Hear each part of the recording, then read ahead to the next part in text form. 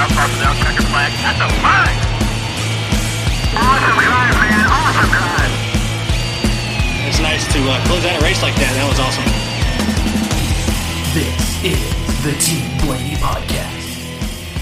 Welcome, everyone, to 2023 season episode 32 of the Team Blaney Podcast. My name is Adam Rogers, and alongside me is co-host Steve Mez. As always, this podcast is brought to you by fans for fans. Steve and I have been following the drivers of the Blaney racing family for 2 decades, and Team Blaney itself launched on social media in 2014. Each weekly episode of the podcast offers an in-depth analysis of Ryan Blaney's latest NASCAR Cup Series race, plus news, notes, and a lineup of special guests all throughout the year. This week, we break down the number 12 team's run in the playoff opener, the Cookout Southern 500 at Darlington Raceway. Steve, welcome back, and welcome to the NASCAR Cup Series playoffs. Playoffs! Did somebody say playoffs?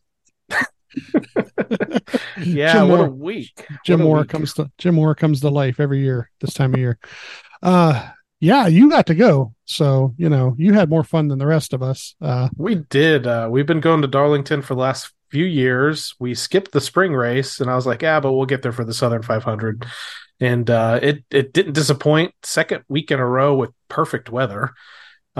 Second week in a row with a huge crowd. I mean, I think last year's crowd may have been sold out as well, but we watched that one from the pits, and this one we're back up in the stands for. And yeah, there was just a mass of humanity that were there. And, you remember the human rain delay? Yeah. Mike Hargrove was called the human rain delay. Yes. You're the human red flag delay.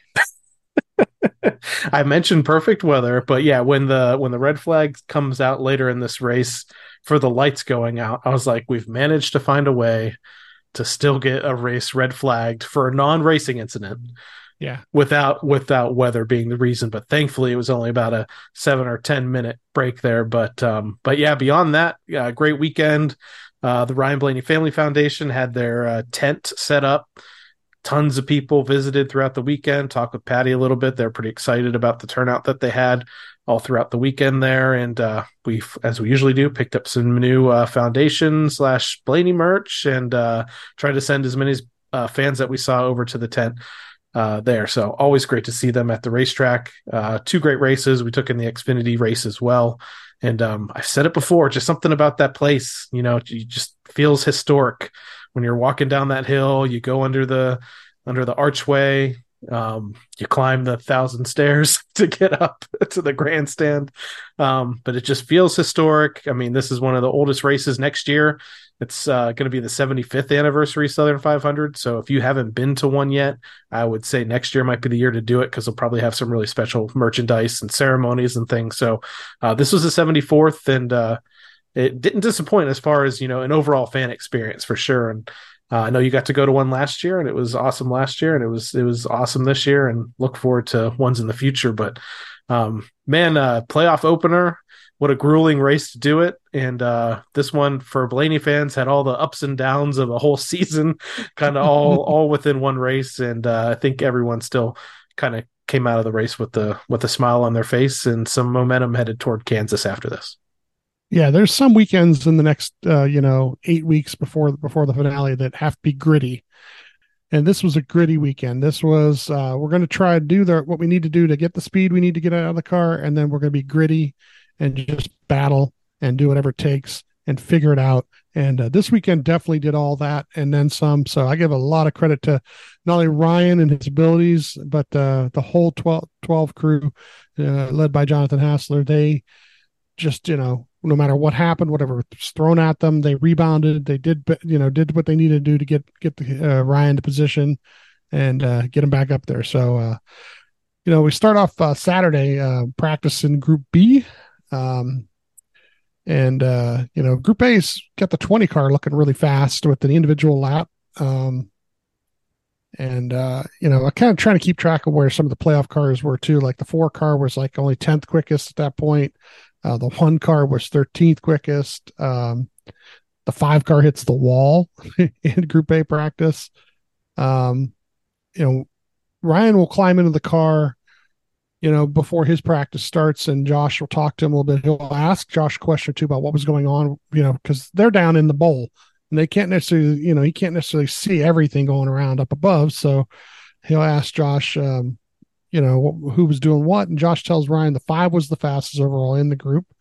He's describing how he ran, said that he hit the wall 3 to 4 times and just kept going. So, as we see during the race too, this is the 5's MO. He's going to get up there as close to it as you can. If he taps it doesn't bother him one bit. Doesn't seem to scrub speed because of the way he taps it. So with this new car, they had the 5. I saw replays of this from the race, but the 5 and the 45, they had 45 cameras on their spoilers, and they had a microphone there too. And both of them in their post-race interviews had mentioned that they actually found, and this feels very video game like to me, because this even happens on iRacing to an extent too, even on a simulation, to where at some dirt tracks you can, if you hit the wall a little bit, you can actually pick up some speed.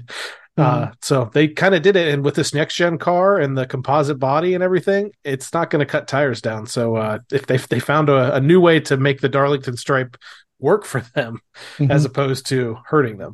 Well, I found interesting about what was said by Tyler Reddick was that he could hear, because of the way the thing was set up and the microphone or whatever set up in there, could hear the back end of the car hitting louder than he normally would. So I don't know if that kind of gave a little bit of advantage to know when to back off a little bit or when to hit it harder or something. But that was kind of interesting to hear too, that because of the way that camera was set up and the microphone was set up in it, he could hear it in the car louder than over the noise of the engines. We get to Group B, and Jonathan wants to run it all the way out, and then do a hot pit road entry. So 5 minutes in, the single lap is only like P9, which is 16th overall between the two. The 23, the 2, the 11, the 14, and the 19 are like the fastest ones at that point. The 22 is like 12th quickest, but it's only 2/10 from the 23 car back to the 2 car, so a little bit of a gap there, but Josh says 7 laps in is within 1/10 of the best cars, so they're running really steady laps here. Jonathan tells them to keep up with the brakes. 15 laps in, there's 17 minutes left, so with 10 minutes to go, Josh tells him that the only car better is the 8, and he's only like 1/10 better. So 20 laps in, he got the wall a bit in 3 and 4. I guess it's a popular thing to do. The 8 car slapped the wall pretty good. John says once we finish, about 30 of them, he can bring it in anytime he wants. Just make sure they do the hot pit road entry. 33 laps in, he pits, brings it in. Third best lap average, third best 15 lap average. I'm sorry. Second best 25 lap average. And I think it was number 1 in the 30 lap average, but not everybody ran, 30 laps.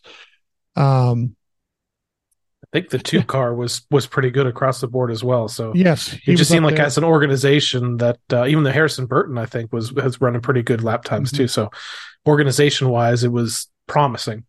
Yeah, when it was the third best in the 15 lap average, it was the 2, the 5, the 12. Then it was just the 5 and the 12. After that, Group A, the top 5 in qualifying were the 20, the 6, the 4, the 10, the 34. And in Group B, Ryan went out 10th and 28.870, boom, top of the charts at that moment. Let's talk about the clouds weren't helping any too, because the clouds, I guess, were coming in, and he's feeling like some of the cars that were going to go after him were going to get a little more grip. But when it's all said and done, the top 5 was the 45, the 12, the 11, the 22, and the 17. So when they go out for the pole here, the sun kind of comes back out for everybody. The 20 gets the pole and Ryan gets to 4th. Ryan gets on there, says good job to everybody. And, P4 for Sunday is pretty good. Especially go ahead. This was really good to see. I've been down for several weeks on them up until last week about what they've been showing up with in qualifying, because I felt like that's been part of the reason why they haven't been getting too many stage points, because they've been starting deeper in the field and having to work their way up toward the top 10. But the last 2 weeks here, they've advanced to the final round of qualifying, and even here, better results, starting fourth in one of the biggest races of the year. So between seeing all the speed that Penske cars had in practice and the speed he had in qualifying, things were set up to be really good for the weekend. Yeah, this helps with pit stall selection, definitely, being the fourth one to pick one. Really, really interesting pit stall selection here, because it's pit stall 37 open in front of them, but actually technically it's where the NBC pit box was. And then behind him was the 3 car.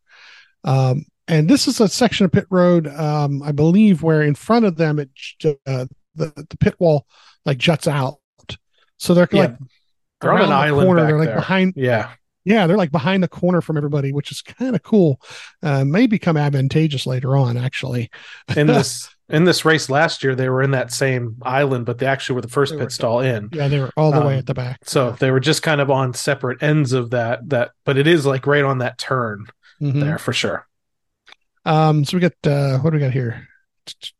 Stages of 115, 230, and 367, 13 sets of tires, fuel 70, 75 laps, which they're never going to go fuel run here. To the rear was the 8 car for an unimproved adjustment, toe link problem. 20 took the low lane for the initial start, which kind of surprised me, but he was going to kind of let jump in front of the 11, I think is what actually ended up happening here. And, Ryan actually says this in here to remind him to stay calm. And this comes into play later on too, where they've got some things set up between, just language between them that they know that, this is a long, long night, and don't get too wrapped up in an emotion that, causes you to do something that you're going to either regret later, or it's going to hurt you later or hurt the car. So, by lap 2 here, he clears the 6. He's back up to 4th here, and he's running behind the 11 car. And at lap 10, he is a little over a second back of the 11 car here, and about 3.26 back of the leader. And Josh tells him nothing's really coming from behind you, just nice and smooth here. Now, at lap 20, they're 1 second a lap slower than at lap 1. So within 20 laps, they lose a second of speed. That shows you what tire wear is like there. Lap 27, Ryan starts to report in what type of changes he may need. He's talking about being a number 2 loose. So at lap 31, they do go ahead and pit here, green flag pitting. I've got it at like 11.50 here. The 6 gets in front of Ryan on this pit stop. So I don't know what exactly happened with the 6 there, but somehow he was able to get a little bit of position on Ryan. So lap 36, though, when they're done cycling through here, he's up to P4 again. The 45 now leads, and he's about 4.79 back of the lead. So that's pretty good. They only lose like about a second on all the pit stop cycling, because usually you do separate a little bit between guys under a green flag cycle. He's only by 4/10 back of 3rd place, the 6 car. By lap 40, he's behind the 20. At lap 41, at lap 40, the 20 is behind Ryan. I'm sorry, I got that wrong. Behind Ryan. At lap 41, the 20 does pass Ryan, so he's in the 5th. And they're all running into lap traffic at this point. At lap 45, the 20 passes the 6. So here's one of those cars that was dialed in a little better than everybody else. So we knew the 20 was pretty fast. He lost some position on the pit cycle, but now he's coming back up. At lap 50, Ryan's just trying not to blow up his stuff here. Josh tells him we are going a bit longer this run on tires. So they know they're going to pit one more time before the stage end, but they're going to go longer than that 30 laps. At lap 59, who's he talking about here? He says, tell him to keep blocking. He's going to get wrecked. Go tell TJ that. So he's having some issues with the 6 car at this point. Yeah, I could see that. There was like I mentioned to you before we started recording that I felt like Ryan was definitely a little bit more aggressive in this race, and he did have some run-ins with some different cars throughout the 500 miles. Mm-hmm. Lap 61 here. Jonathan says they're about 10 or 15 more before pitting. At lap 63, he does pass the 6, gets to 4th here.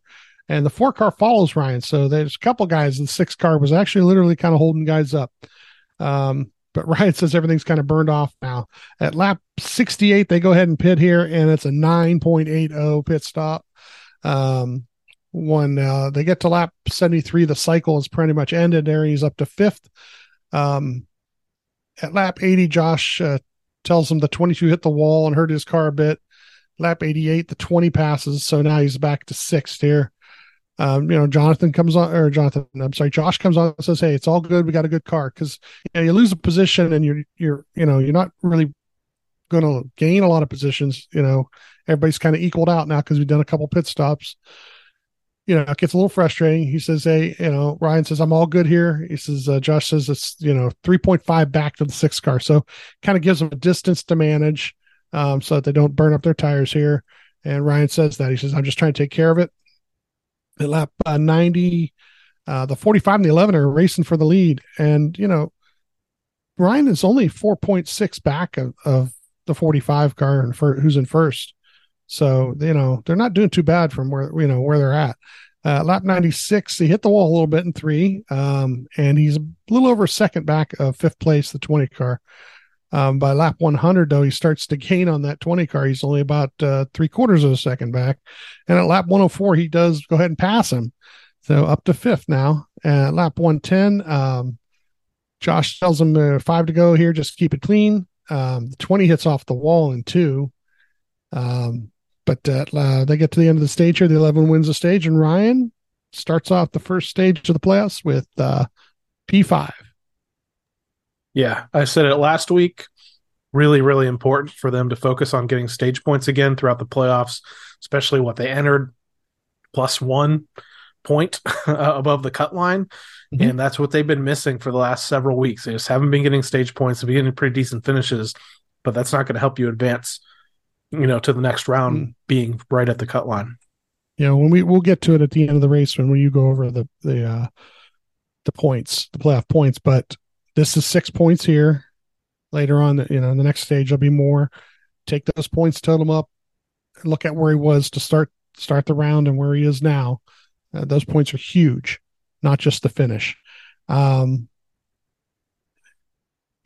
right. Says nice work here with the track. It's the track's getting a little freer. And they got. Did I skip a page here? Thought maybe I skipped a page here. Okay. So, Jonathan's talking about tightening him up a bit. Josh describes, what the scratches look like on the side of the car. So he just kind of knows he didn't really hit the wall that hard. They're in P5. They're out P5. It's a 9.8 second stop here. We get to a choose cone here where the 11 takes the top, and Ryan actually takes the top 2 for the 3rd row. Jonathan tells them they matched everybody in the green flag stop. Both ends. So, they're running within the same lap times almost as everybody else at this point. Josh tells them, race your own race. Everyone's running too hard and getting into trouble doing it, So they restart lap 123 here, sorts out the 5th here. We got the 11 and the 5, 45, 4, and then the 12. Lap 130, the 24 passes. He's now into 6th. Ryan says this thing is ridiculous. Josh says, 10-4, you have 230 laps to get back by him, So, what he was saying by ridiculous is he meant the 24 car. He says the 24 car was able to just drive it in there and hammer it out of the turns with so much more grip than he had. And it just, looked ridiculous to him. Lap 140 here, Josh tells him the 17 who's behind him is just matching everything pretty much, and he's kind of driving away from him. We get the lap 150, and we're going to go ahead and pit here. It's another 9.8 second stop. There was an issue here where we couldn't hear Jonathan count him down to the box. Now, here's one of those situations where I'm watching the in-car camera on one of my TVs. I've got Josh's audio.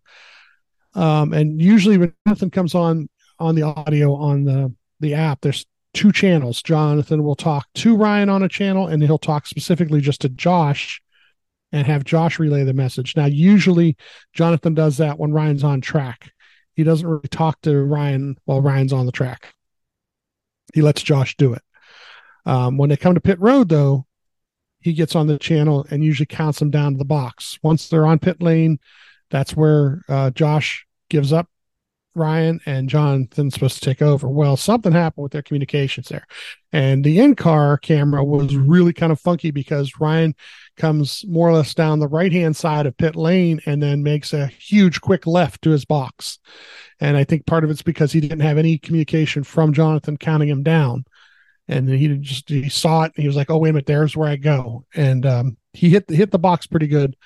Obviously, because they still did a 9.8 stop here. Lap 154 here. They're back on the track, and the 45 comes off pit road, and what they're told to do is blend off of 2. I don't know what the heck he was doing, and he does things like this through the night that just he ends up all the way against the wall at the end of turn 2. And when you're coming off pit road, you're not at full speed. And once again, this is that same situation where I hear Josh first before the video. Josh is a little bit of an accelerated go low. And I look up and I realize the 45 is literally parked out in that lane, and Ryan has to swerve to the left to get around him. And everybody was like, WTF on the radios, He almost wrecked him, basically. The 20 was staying out for a while, running long. Ryan was sixth. He's almost 2 seconds faster than the 20. So he was starting to catch him even. At lap 161, he passes the 20 up to fifth here. The 11 is leading at this point, and he's getting pressure from the 45. At lap 165, the 45 does pass him. He's goes next to sixth. And Ryan asks, who's spotting for the 45? Because he wants to know about that previous incident, once he realized who it was. At lap 167, Ryan says he's a little loose here. He says burning the rear end off of it. And lap 170, the lap times are almost the same as the leaders, though. At lap 175, once again, this other channel communication, Josh and Jonathan are talking about pitting and 10 more. Ryan does give communication. He's too free. And at lap 178, we get a caution for the lights on the inside of turn 3. Ryan makes a statement. He says, yeah, they waived that caution because they just shut him off. It's a conspiracy theory there. That NASCAR wanted a caution. Maybe. It just, yeah. Well, I was just saying, someone in the, I was like, oh, one of the campers just tripped over the cord. Yeah. That's all it was. During this red flag caution, the 45 spotter comes down to Josh and explains that he got tight coming off pit road. Josh kind of like, yeah, okay. Of course you did. You came off pit road and went all the way across the track. That's why you're tight. I saw a transcript thing where it said, now Brian may or may not have said, well, I'm sorry that he got tight. Like probably in kind of a sarcastic way. So, but the banter for red flags, I mean, sometimes there's serious or going over strategy and other things, but yeah, it is a good time to catch up on things that have happened early on. But there was I appreciated what NASCAR did here. Is like they threw the caution, they let the pit cycle happen, and then threw the red flag, right? So there weren't really any way people could take advantage of things that were happening here. Yeah. What they were what was interesting is they did the caution first, so they pit, right? And they pit in 6, come out 7th, about a 10.4 stop. I think the 43 was the one who had a little bit better stop there.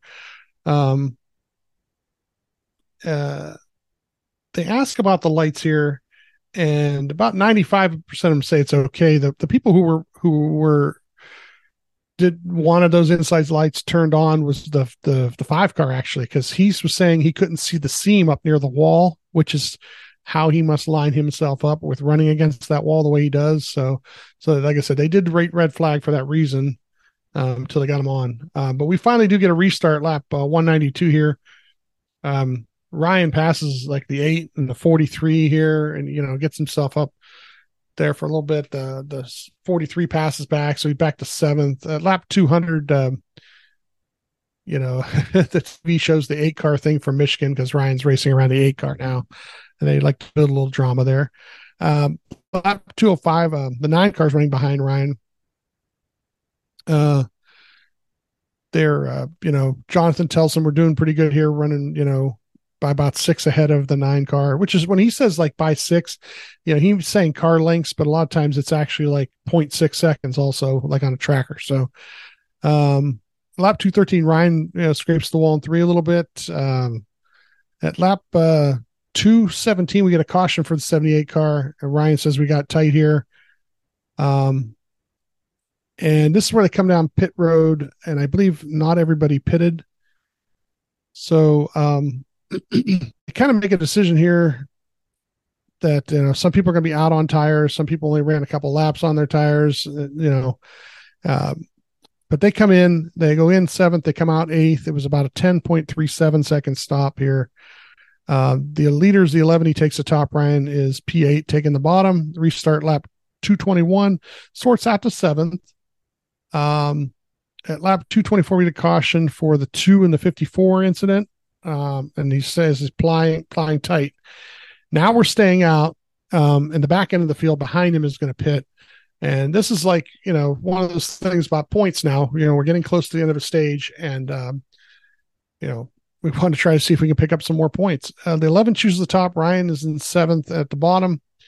The restart lap 229 here. The 11 ends up winning the stage, and Ryan ends up 7th, which ends up being 4 more points. So now we've added 10 points to our total before you even get to the end of the race. Johnson says we're thinking we're going to have to pit here. We've got 5 or 6 laps on the tires. And they're, of course, pitting, taking 4 tires here. Here's where the thing splits a little bit. So the top 6 stay out.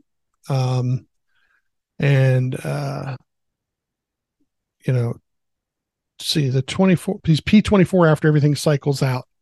And Ryan says, of course, it's going to be a little hard. This is Ryan. Here's the funny thing is, like, these strategies on the radio, are discussed. They're not, this is what we're going to do, and you have to do it.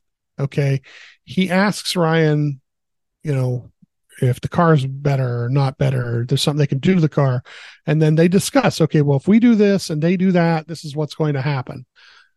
They were probably hoping that there wouldn't be as much of a buffer between them, that more people would have chosen, the same thing that they did. But, it just didn't work that way. Here it's, Ryan does say it's kind of going to be hard to gain some of these spots back, but this strategy kind of comes back to them later on in the stage. So, Josh tells them to stay locked in, one guy at a time. They restart lap 237 here. And he's up to 22nd. And at lap 241, he's up to 20th. Ryan does say we're way tight back here. At lap 250, we're going to, he says we're going to get lapped this run, And Jonathan, says something to Josh, and Josh basically says we know it's going to be hard here. And Ryan just says, yup. So once again, this is one of those things, just lock back into what we're doing.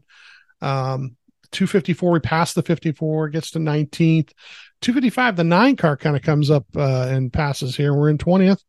Ryan says the rear is going here a little bit. At lap 269, we're pitting. This pit stop ends up being a little bit longer, and almost like a 13-second stop here.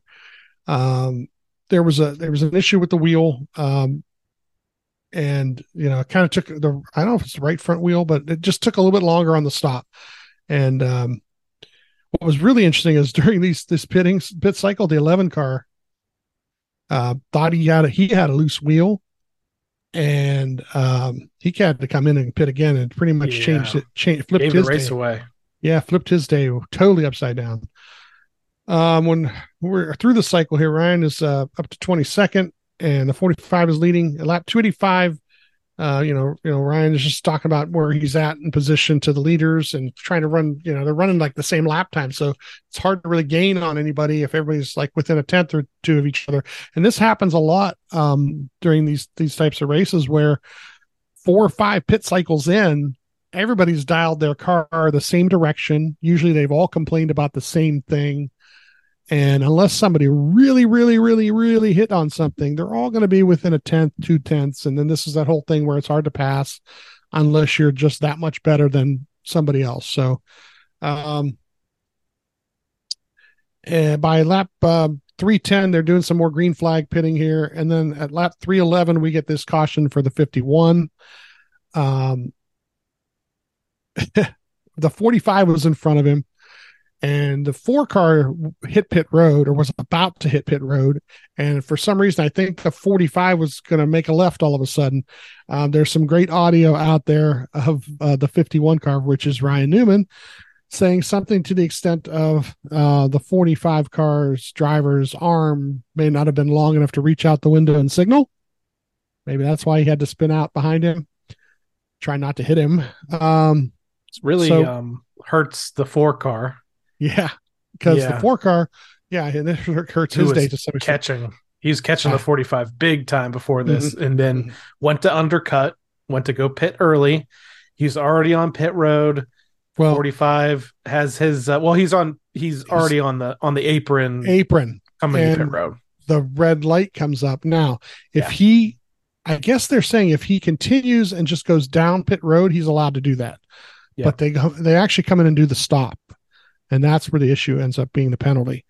Yeah, a lot of people didn't understand that. Rodney Childers came out and he answered several fans' questions on this and said, at the time, we did not know if we beat the light or not.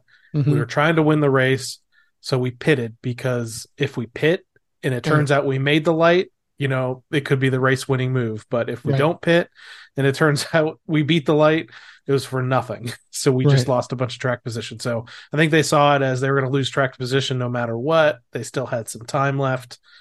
But it was that was unfortunate timing, because I thought actually, this bonehead move by the 45 team was going to win them the race because of kind of putting the 4-car at the back of the field. So on the plus side, this is a long race. I know we were a little worried early on, or Blaney fans were a little worried early on about being kind of mired back in traffic here. But kind of like Atlanta earlier in the year, and maybe a couple other times this year, we actually catch a break. Yes. Caution.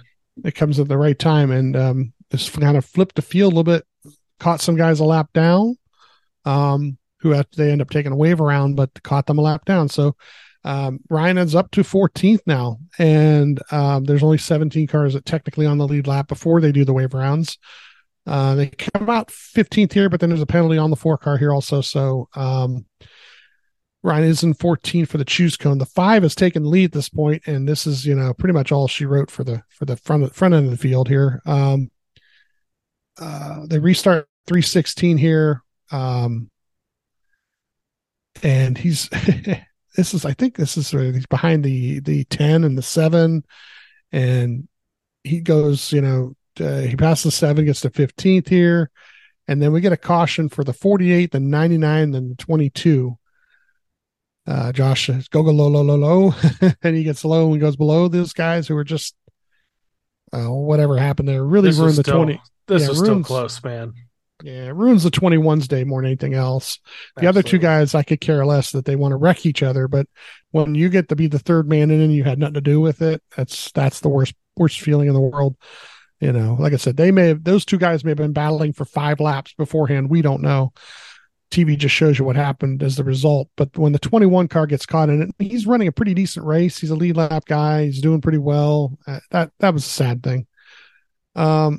So lap 318, we're up to 13th here. We're pitting, and we end up with like a 10.3 second stop here. And we get Ryan taking the top here. The 5 car takes the top. Also, we restart lap 327 here. By lap 329, he went from 15th to 12th. And by passing below everybody, this was a great pass for the in-car camera because you just see him dart left, go below, 3 wide, bottom of 3, the famous Josh Williams bottom of 3.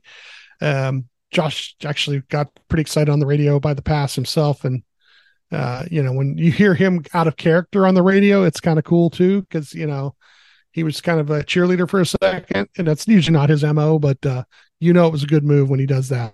Lap 330 is up to 11th here, and we get a caution for the 11, the 38, the 34, the 20 involved. Jonathan tells them we're going to do a number 2 most likely. And once again, Ryan says copy that, so Ryan agrees with the move. The 5 leads, the Ryan stays out. He's up to 9th here.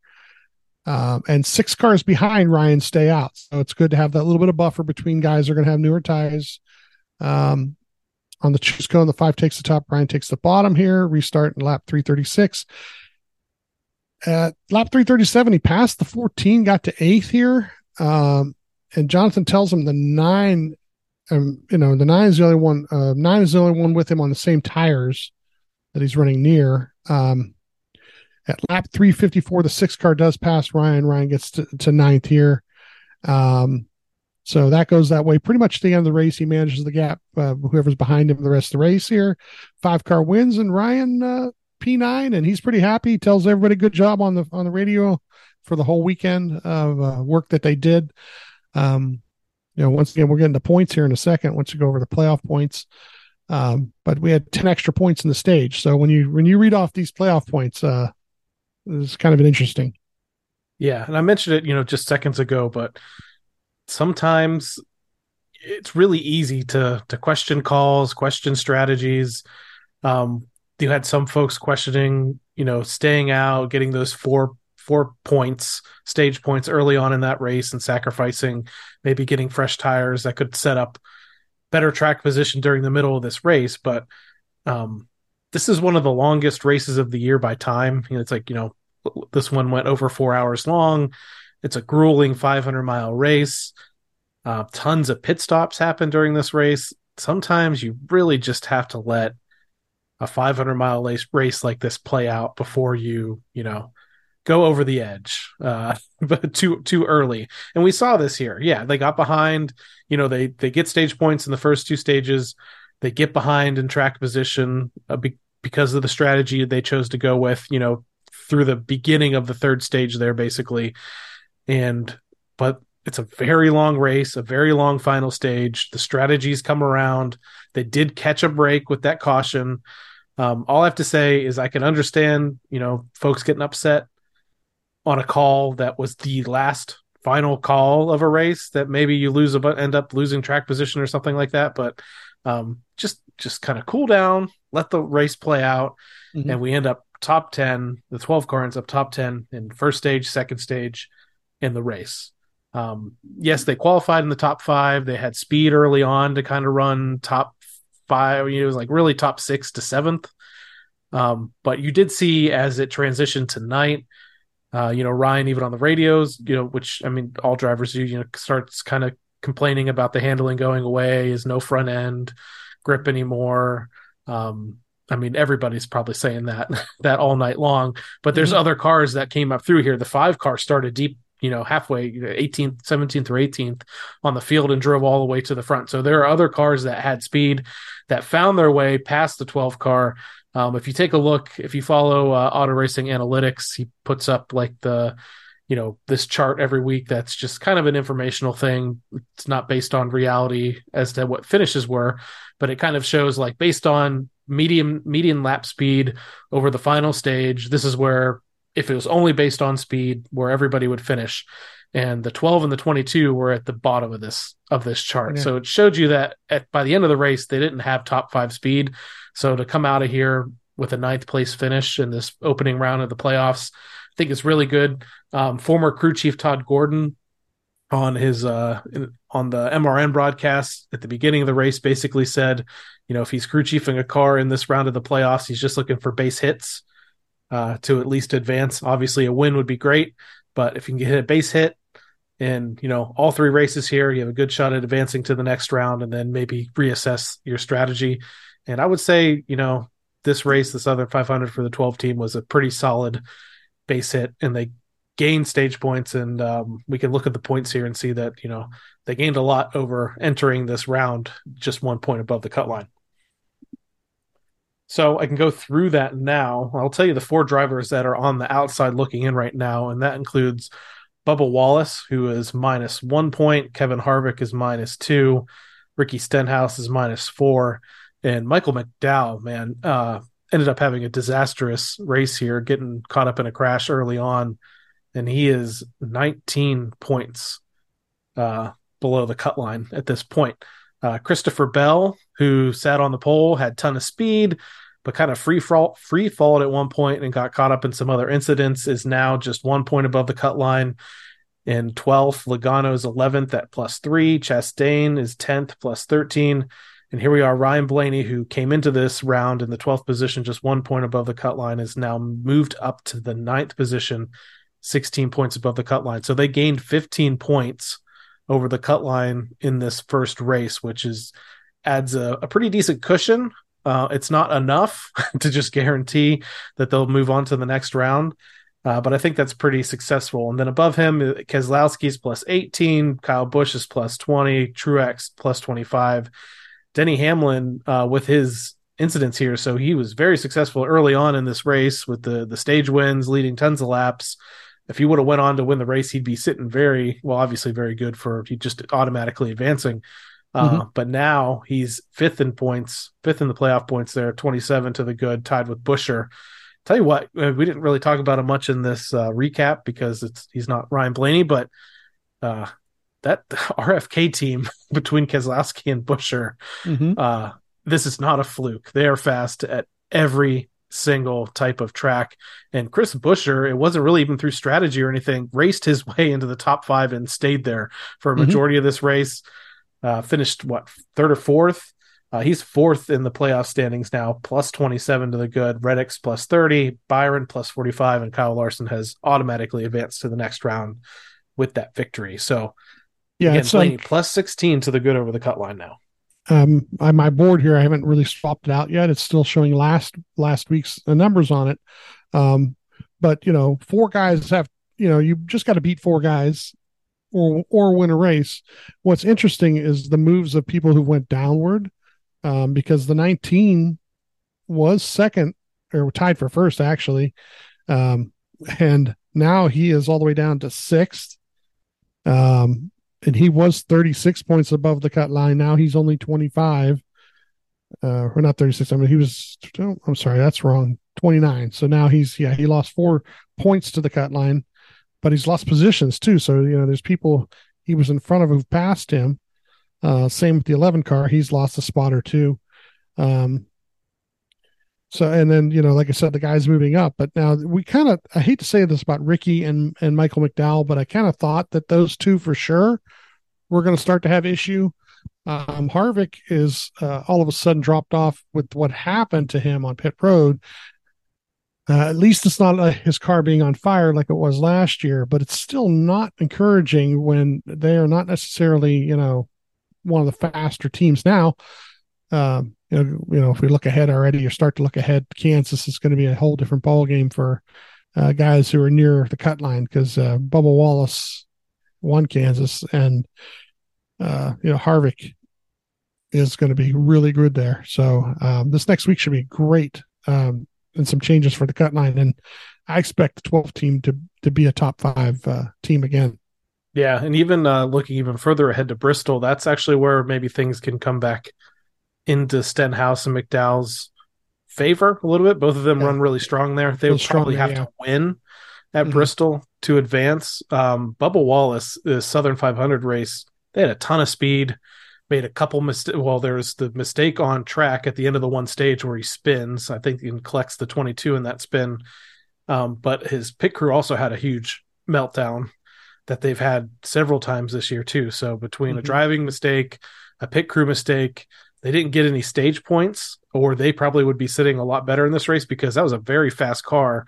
and he did lose a couple positions coming to the checkered flag there, but they did have like a top 5 to top 7 car as far as speed goes, and it was honestly, it's been good. I mean, for me, I mean, I'm not like a huge fan or anything, but it's been good to see Bubba and this team actually running well.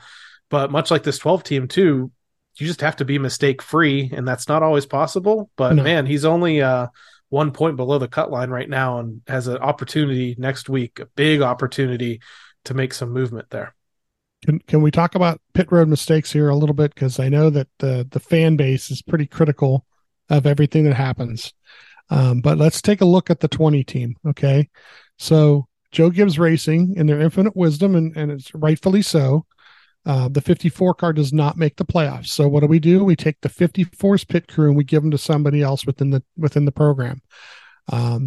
They swap them out for the 20. The 54 pit crew is the fastest pit crew on pit lane, week in, week out, all season long. Early in the race, remember I said that the 20 ended up behind Ryan and passing him. His car was really fast. Well, the reason he ended up behind him is the first pit stop of the night. What happened with that pit crew? Jack dropped. Yeah. And this stuff happens. I don't care if you are the fastest pit crew on pit road. These things will happen.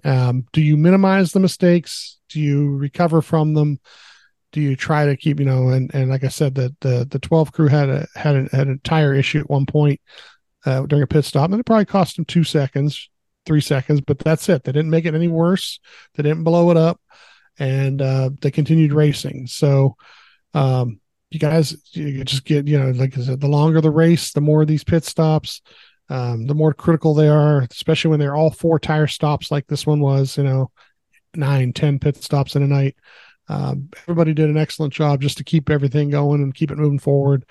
But like I said, any pit crew can have anything happen. Like you said, the 23 pit crew had an issue. They rebounded from it. 11 leaves the tire loose. They didn't rebound. They didn't rebound, so was the tire loose? That's another thing. The TV coverage of it was really weird that he thought there was something wrong. He come and brought it right back. And then they said they couldn't find a puncture or anything. So then he said, well, it must have been loose. So, he doubled down on his podcast saying that he was very confident that it was loose, even though they didn't necessarily see it. I think he said they reviewed the video and he was explaining how when they go to tighten the lug, if by the time, the gun comes back off the lug, if you can see it still move a little bit, there was still more to tighten there, and I think that's maybe what happened. But I think you're right. I mean, it can happen with any of these pit crews, but it's all about how you rebound. And in these early stages of the playoffs, at least the first couple rounds, you have a little bit of leeway here to rebound. It's later on, once you get into the round of 8, that's when perfection really becomes important. RFK Racing has a TikTok. And when you and I get done with this, I don't know if you've seen it yet, but if you haven't, go to it. And anybody who's listening who doesn't have TikTok, find somebody who can pull it up for you. RFK Racing's TikTok literally was about the pit stop where the car was on fire. And they talked to the rear tire changer. His name is escaping right now, but I did just see this like an hour ago. And they actually had the helmet camera on top of his helmet that they use for videotaping purposes, show you what happened, where the fuel was on the ground, where the gun hit the lug the way it did and sparked the ground, and then how he continued to stop and finished it and got the car out of there. Just crazy to watch and look at. But so TikTok, RFK Racing, please check it out if you get a chance to. An amazing video, an amazing little interview with the guy who did it. Because he said, you got to finish the stop. You got to finish the stop. It's only be 2 or 3 seconds. Then I can jump out of there. And they did. And like you said, that car finished third on the night. So, yeah, the grit that some of those pit crew guys have is pretty amazing. And I posted I think it wasn't as good as the TikTok, but just the overhead cam view of that pit stop into our Discord chat. And I basically said, I'm like, this is one of the reasons why I don't give pit crew members too much grief, because they was full on dedicated. I mean, it would have been really easy just to back off and have somebody come and bring an extinguisher, put the fire out. Didn't miss a beat. the carrier gets or I think it might have been the jackman gets the tire on the hub.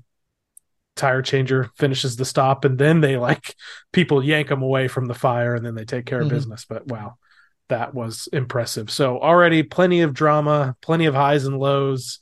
The 5 cars on to the next round and head to Kansas next week in the NASCAR Cup Series playoffs. But before we do that, we need to go ahead and recap the first week of the playoffs in the Team Blaney NASCAR Fantasy Live League. We'll go through our lineups that we set.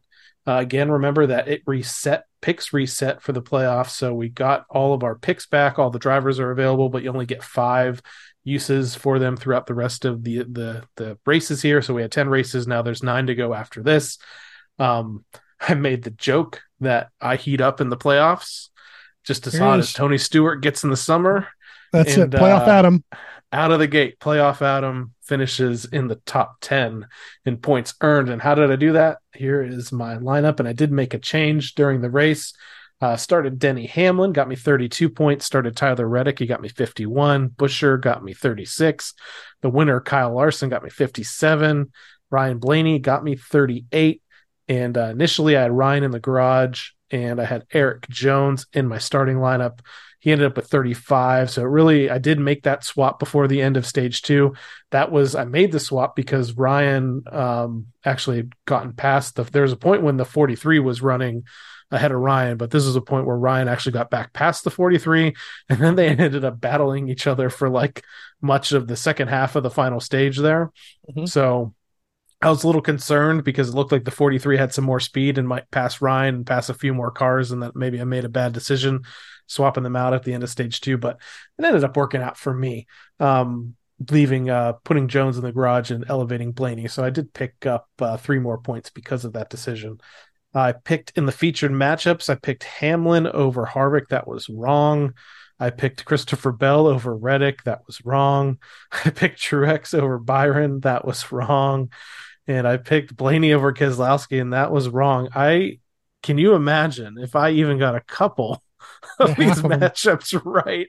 Yeah. Probably would have won the dang week, but I have to say, I think this is the first time I've been wrong on every single one of those picks, and it comes in a week when I finish in the top 10. Goodness gracious. Yeah, I had Hamlin, Reddick, Ryan, and then Larson. So I had 1, 2, and 4, in the points gained during the night. Logano I had in the garage, and I didn't swap him out because at the time he wasn't looking so good at the end of stage 2. So I had Christopher Bell out there, and I wish I would have swapped that out, and that'd have been about 8 more points. And I only had one of the matchups correct. I had Tyler Reddick over Bell. That's it. Everything else I had wrong. Same as you. I look at this and I realize, 38 points on the night for Ryan was the 4th best of the night. So all those stage points and where he finished, he was one of the top 5 guys out there for points gained on the night. Now, points earned in the race at Darlington, you didn't do so bad, even with still only getting one of the featured matchups right. You ended up tied for, I think, a 3-way tie for 12th with 205 points earned. Now let's go through the top 10 here. Moose Hunter 1960 in 10th with 210 points, and 9th is Go Larson with 213. In 7th, there's a tie between Vincent 12 and myself, Team Blaney host Adam, with 214 points. And 6th was Factory of Sadness 6 with 215. Man, this is super tight between 5th and 10th. In the 5th position, the Prime Minister 3, 216. And 4th, Cool Guy 2K, 225. And 3rd, Go 12 Go 226. And 2nd, JD Racing 234. And in the 1st position, US Calvin 247. And to me, that tells me they did really well. Between US Calvin and JD Racing there, 1st and 2nd. They did really well in the featured matchups, I think, because I pretty much think between your lineup and my lineup, we had most of the heavy hitters there. So that was points earned top 10 from Darlington Raceway. Again, I ended up 7th. I'm just going to repeat that multiple times because who knows when the next time I'll finish in the top 10 is. And you ended up 12th to open the playoffs. So now here's where we go into reading multiple lists here. So I'm going to go into the overall playoff standings now. So I say this playoff standings is really more for bragging rights. Yeah. Well, you don't have to read. You don't have to read the playoff standings right now because it's the same as the. Oh, that's right. You're right. Next week that'll matter. Next week, so it'll that's matter. exactly the same. And then so the overall standings. So this is going to be everything, the points that were earned all throughout the year, plus the playoffs. So here's when I get brought back to reality, as I am still in the 38th position in the overall standings. So next week is really when I start caring about the playoff standings. So 38th overall with 4,823 points. You're still hovering, and nope, you're just outside the top 15 now. So in the 16th position, Mez 12 with 5,056 points. Now here's the top 10. JD Racing, 5,135. 9th, Go 12 Go, 5,144. 8th, Alyssa C, 5,154. 7th, Blaring Idiots, 5,173. 6th, Penske Fan 24, 5,208. 5th is Eric D15, 5,217. And 4th is Christian Dana, 5,229. And 3rd is Go Larson, 5,241. And 2nd is Blaney's Daisy, 5,316. And leading still in the overall standings, the Team Blaney NASCAR Fantasy Live League is Factory of Sadness 6 with 5,368 points. So again, Factory of Sadness 6 is leaving the overall standings. And US Calvin is now leading in the playoff standings because of this effort they put in this past week at Darlington Raceway. So that's where we stand with Darlington. Now all of our attention shifts to the second race of this round of 16 of the NASCAR Cup Series playoffs, and that is happening at Kansas Speedway.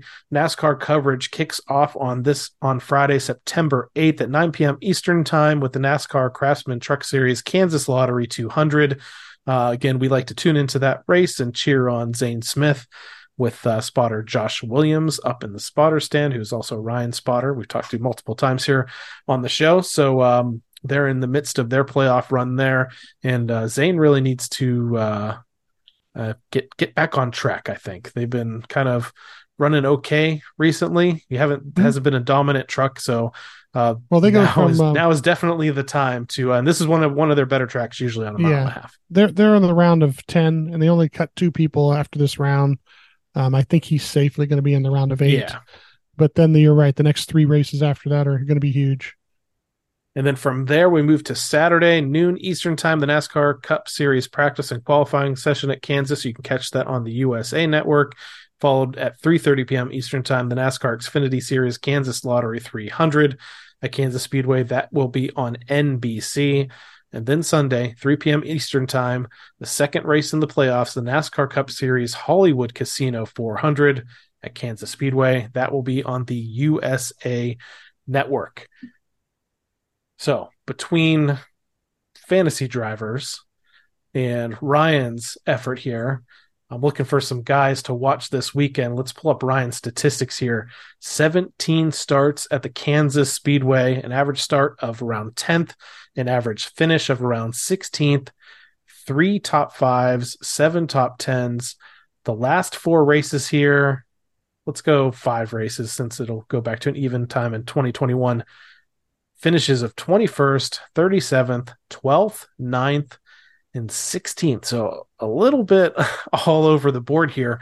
But it's not a bad track for the 12 team. I think they've just kind of run into some issues here that have kind of really messed with their finishes and not necessarily told the whole story of where they usually run.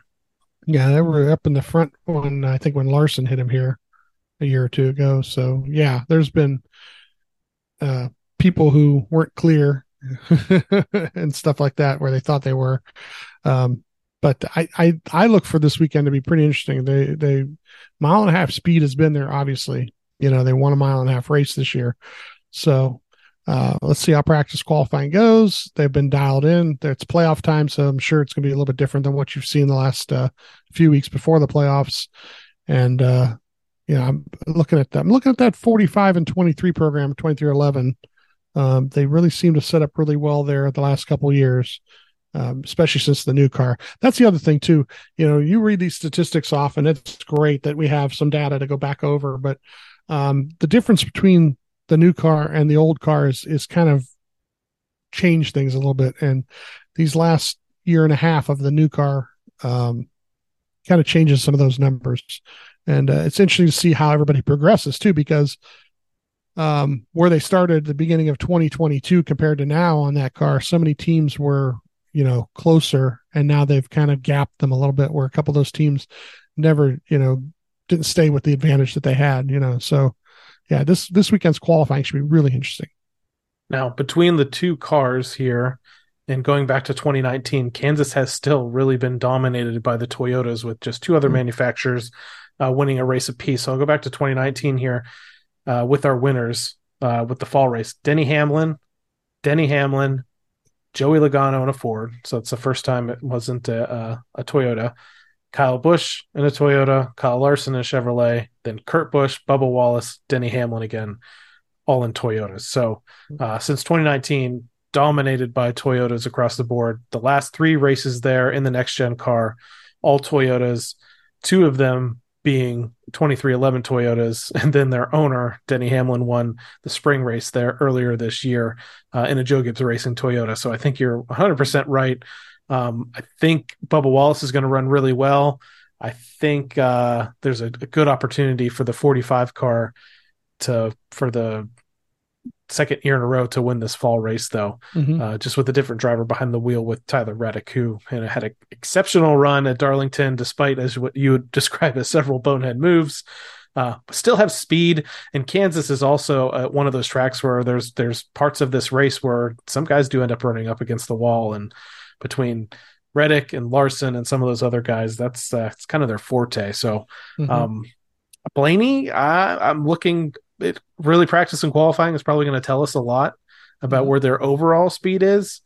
Obviously, a win would be amazing. I'm going to go back with that Todd Gordon baseball analogy and say I'm going to be happy if this 12 team comes out of here with another solid base hit, top 10 finish, stage points, and a little bit more of a cushion on the cut line as they head to Bristol Motor Speedway after this. Yeah, the weather looks pretty decent for Saturday and Sunday. They're like mid 80s, sunny. So, looks like it should be pretty equal for everybody on weather. And like I said, I think the 12 team has what it takes to be in the top 5 to start the race. And, I see it being a lot of green flag runs, to tell you the truth, barring any kind of goofiness. I think we could see, the only cautions being the stage breaks. Yeah, I know when we first debuted the next gen car at tracks like Kansas, there's some shenanigans happening with lots of guys spinning out and tires going flat and all of that. But I think we're beyond that at this point. I think they've got a handle on these cars, and I think you're right. I mean, heck, we ran the whole first stage of the Southern 500 under green flag conditions, which, this past week at Darlington, at one of the most difficult tracks to drive at, super gritty, super intense. So they can do a full green flag run at Darlington. I think they can do a full green flag run at Kansas as well. So again, if you want to tune into this race weekend, Sunday, 3 p.m. Eastern time, September 10th, the NASCAR Cup Series Hollywood Casino 400, as they head into the second race of the 2023 playoffs. So, Steve, I think that pretty much wraps up most of our episode on the Team Blaney podcast as it goes for Ryan specifically. Okay. Sorry. Our NASCAR coverage. But we did have something that happened much earlier in the week this past weekend where our man, Big Dave Blaney, once again goes to victory lane at Sharon Speedway. This time in one of their they're calling Wednesday Night Thunder races that they've held several of these throughout the year. This was a 410 sprint car race with a $4,000 check going to the winner. Dave Blaney starts in the 10th position in this feature event, races his way to the victory. Brother Dale in the 32 car starts 12th, finishes second. So two Blaneys on the podium there. Both of them have multiple wins this year at Sharon Speedway. This is Dave's third. Dale, I believe, has 2 there on the year at Sharon. So it's been a bit of a renaissance this year for the Blaney brothers when it comes to sprint car racing, and they're doing it at their home track. And, you might just see this as, it's a midweek show. It's, mostly locals. If you go through the list here, it is a lot of locals, but it's a lot of the top local 410 sprint car drivers that were out there at Sharon Speedway. And, between Dave winning a World of Outlaws race, Lou Blaney Memorial races. I mean, he's been having a great couple of years in that number 10 sprint car. And it's been really cool to see, and really cool to have these Victory Lane photos shared where he's wearing his Ryan Blaney Family Foundation fire suit prominently now. So, yeah, they I retweeted, and oh man, I wish I could go look that up too. Where there was some great video from the night. Somebody had the last 3 or 4 laps. They were standing in the middle of the track and kept going around and around with the cars. And the first battle for the lead between the top 3 guys was back and forth, and whoever ran third, Brandon Spithaler, I think, dominated much of the race. Oh man, he tapped the wall like 3 different times, where he was gaining on them and then just went a little too hard for it. But so the racing action has been really, really good there. And you're right, this has been a great year for the older guys. Still out there, still doing it. So I want to thank everyone once again for tuning in to this episode of the Team Blaney podcast. If you'd like to learn more about myself or co-host Steve, just listen to our very first episode that explores our Blaney racing fandom. You can interact with us on Facebook and Twitter at Team Blaney, and on Instagram and TikTok at Team.Blaney. And finally, we'd like to encourage you to support the Ryan Blaney Family Foundation, established in 2018. This organization supports causes like the Alzheimer's Association and UPMC Sports Medicine through fundraisers, events, and membership in the Blaney Bunch Fan Club. To learn more, visit the all-new Ryan Blaney Family Foundation.org or follow them on Facebook, X, Instagram, and all of their active social media channels. So for my co-host Steve Mez, I'm Adam Rogers. We'll catch you next time right here on the Team Blaney podcast. Good night, Brussels. Check out the TikTok. Well, thanks everybody for coming. I hope you enjoyed it.